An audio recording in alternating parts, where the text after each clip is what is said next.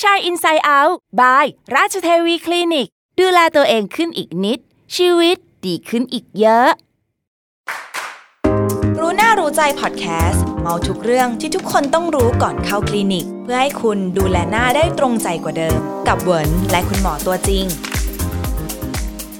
สวัสดีค่ะอยู่กับรู้หน้ารู้ใจพอดแคสต์นะคะใน EP ที่3แล้วค่ะซึ่งวันนี้ก็อยู่กับเหวินชวิสาเฉินและคุณหมอบิวจากราชเทวีคลินิกเหมือนเดิมค่ะสวัสดีค่ะคุณหมอสวัสดีค่ะน้องเหวินค่ะสำหรับประเด็นวันนี้เนี่ยเรียกได้ว่าสนุกมากแน่นอนนะคะเพราะว่าเชื่อว่าหมอหลายๆคนก็น่าจะเจอเคสเร่งด่วนมามากมายนะคะแบบอารมณ์ว่าพรุ่งนี้มีงานสำคัญวันนี้ฉันต้องสวยแล้ววันนี้เรามาคุยกันดีกว่านะคะว่ามีอะไรบ้างนะที่ทำได้แล้วก็ไม่ได้ยังไงให้คุณหมอช่วยยกตัวอย่างให้หน่อยได้ไหมคะว่ามีเคสไหนบ้างที่คุณหมอเจอแล้วแบบเร่งด่วนเวอร์เกินไปหมอจะเจอบ่อยคือแบบว่าเสาร์นี้เป็นเพื่อนเจ้าสาวเสาร์นี้เป็นเจ้าสาวทำยังไงก็ได้ให้สวยทำยังไงก็ได้ให้สิวยุบให้หน้าตึงแล้วมาวันไหนให้หน้าขาว1 วัน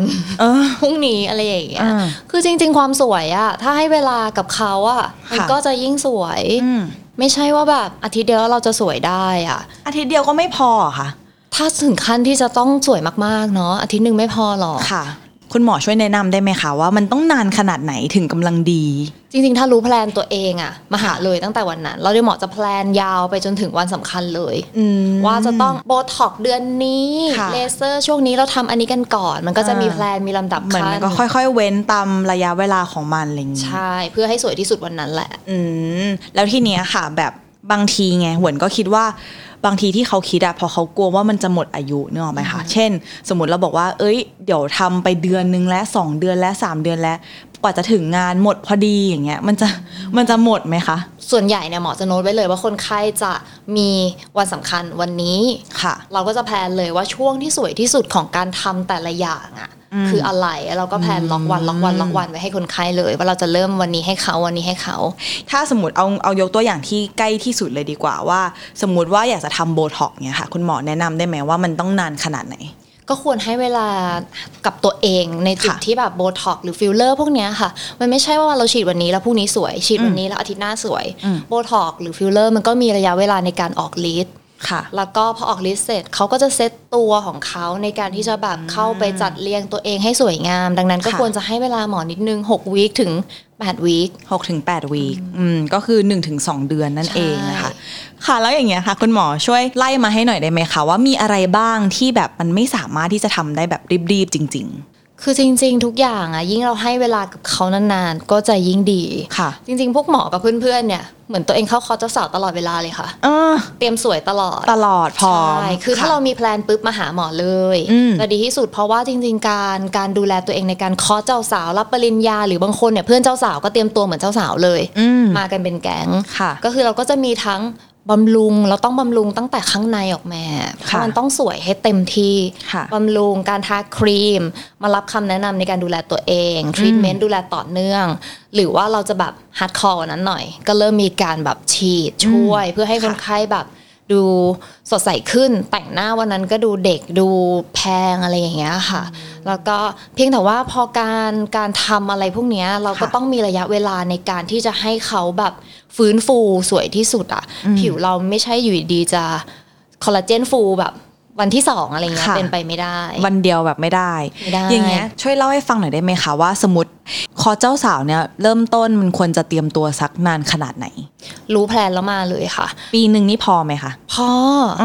น้อยสุดก็ขอสักเดือนนึงก็ยังดีค่ะโอเคมินิมัมให้แค่เดือนเดียวแต่ถ้าหลังจากนั้นก็คือสามารถทำได้หมดตอนนี้เราก็รู้แล้วว่ามันมีแบบระยะเวลาตั้งแต่1 ปีขึ้นไปจนถึงมินิมัมที่1 เดือนอย่างเงี้ยวันอยากจะเอาสักครึ่งทางละกันนะคะว่าถ้าสมมติว่ามีเจ้าสาวเนี่ยเขารู้ว่าในอีก6 เดือนข้างหน้าเนี่ยค่ะเขากำลังจะแต่งงานแล้วทีเนี้ยเขาก็มาปรึกษาคุณหมอช่วย go through ได้ไหมคะว่าแบบใน6 เดือนเนี่ยคุณหมอจะต้องทำอะไรกับเขาบ้างก็อย่างเช่นบางอย่างที่แบบว่าอย่างเช่นเรื่องกระก่อนอย่างเรื่องกระบางแบบเนี่ยเราต้องยิงเลเซอร์แล้วคนไข้ก็จะมีลักษณะของเป็นสะเก็ดหลังจากทำเสร็จก็อาจจะมีรอยดำจากรอยเลเซอร์ซึ่งก็ต้องมีช่วงเวลาในการรักษารอยดำอะไรพวกนี้อีกด้วยหรือบางกระบางแบบต้องใช้เลเซอร์ยิงหลายครั้ง อย่างน้อยคือเดือนละครั้งอะไรเงี้ยค่ะ 5-6 ครั้งคนไข้ก็จะเริ่มจางขึ้นค่ะเป็นต้นพวกนี้ก็ต้องใช้เวลาอยู่เหมือนกันแล้วถ้าสมมติเป็นเรื่องแบบริ้วรอยอะค่ะต้องใช้เวลานานขนาดไหนริ้วรอยบางอย่างเนี่ยอย่างเช่นสมมติว่า V shape ที่กำลังฮิตตอนนี้คือบางคนมาด้วยแก้มเยอะบางคนมาด้วย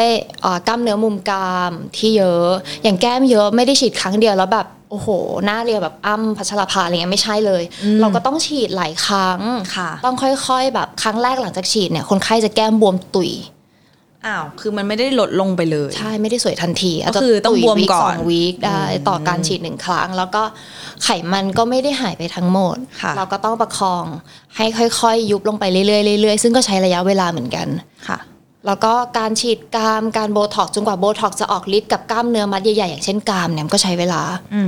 คุณหมอช่วยเล่าให้ฟังหน่อยได้ไหมคะว่าจริงๆโบท็อกซ์เนี่ยเห็นมันมีบางทีก็บอกว่าลดบางทีก็บอกว่าช่วยแก้ริ้วรอยคือจริงๆมันสามารถแก้ได้ทุกปัญหาเลยหรือเปล่าคะมันแก้ปัญหาที่เกี่ยวกับกล้ามเนื้อได้เพราะอย่างเช่นมุมกรามอย่างเงี้ยมันมีกล้ามเนื้ออยู่พอเราฉีดปุ๊บกล้ามเนื้อมันบางลงก็ทำให้หน้าเราดูเล็กลงดูเรียวขึ้นค่ะแล้วมันต่างกับแบบพวก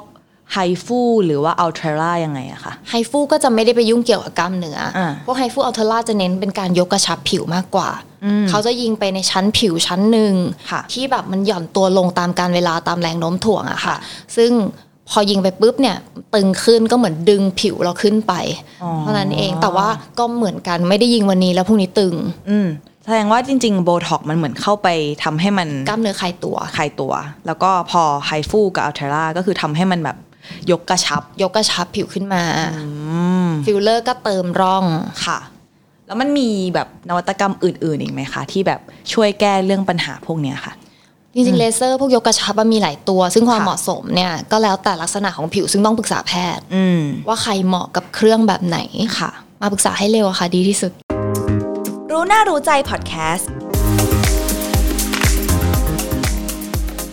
เราก็ได้รู้กันไปแล้วนะคะว่าทุกๆอย่างเนี่ยมันต้องใช้เวลาก็แนะนำทุกคนนะคะให้มาหาหมอตั้งแต่เนิ่นๆให้คุณหมอเป็นคนช่วยแพลนทำให้เรารู้นะคะว่าจริงๆแล้วเนี่ยสกินแคร์กับทรีทเมนต์เนี่ยมันเหมือนเป็นการเมนเทนแนนซ์ระยะยาวนะคะทำไปเรื่อยๆทำได้ตลอดแต่ว่าการที่ทำเลเซอร์หรือว่าฉีดอื่นๆหรือว่าวิธีการแก้ไขอื่นๆเนี่ยมันคือการรักษานั่นเองนะคะเพราะฉะนั้นต้องมาตั้งแต่รู้เลยว่าจะมีงานแล้วก็มาทำเลยนะคะสำหรับวันนี้นะคะก็จบลงไปแล้วกับ EP ที่3นะคะของรู้หน้ารู้ใจกับหัวข้อโอกาสพิเศษทั้งทีอยากหน้าดีทันใจทำอะไรได้บ้างค่ะพบกันใหม่นะคะในทุกๆวันอังคารนะคะผ่านช่อง Shine Inside Out by ราชเทวีคลินิกค่ะและหากใครมีคำถามนะคะหรือประเด็นไหนที่อยากให้พูดถึงถามเข้ามาได้ที่แฟนเพจของราชเทวีคลินิกค่ะสำหรับวันนี้นะคะก็ต้องขอบคุณคุณหมอบิวอีกครั้งหนึ่งนะคะที่มาให้ความรู้เราในวันนี้ค่ะค่ะสวัสดีค่ะสวัสดีค่ะ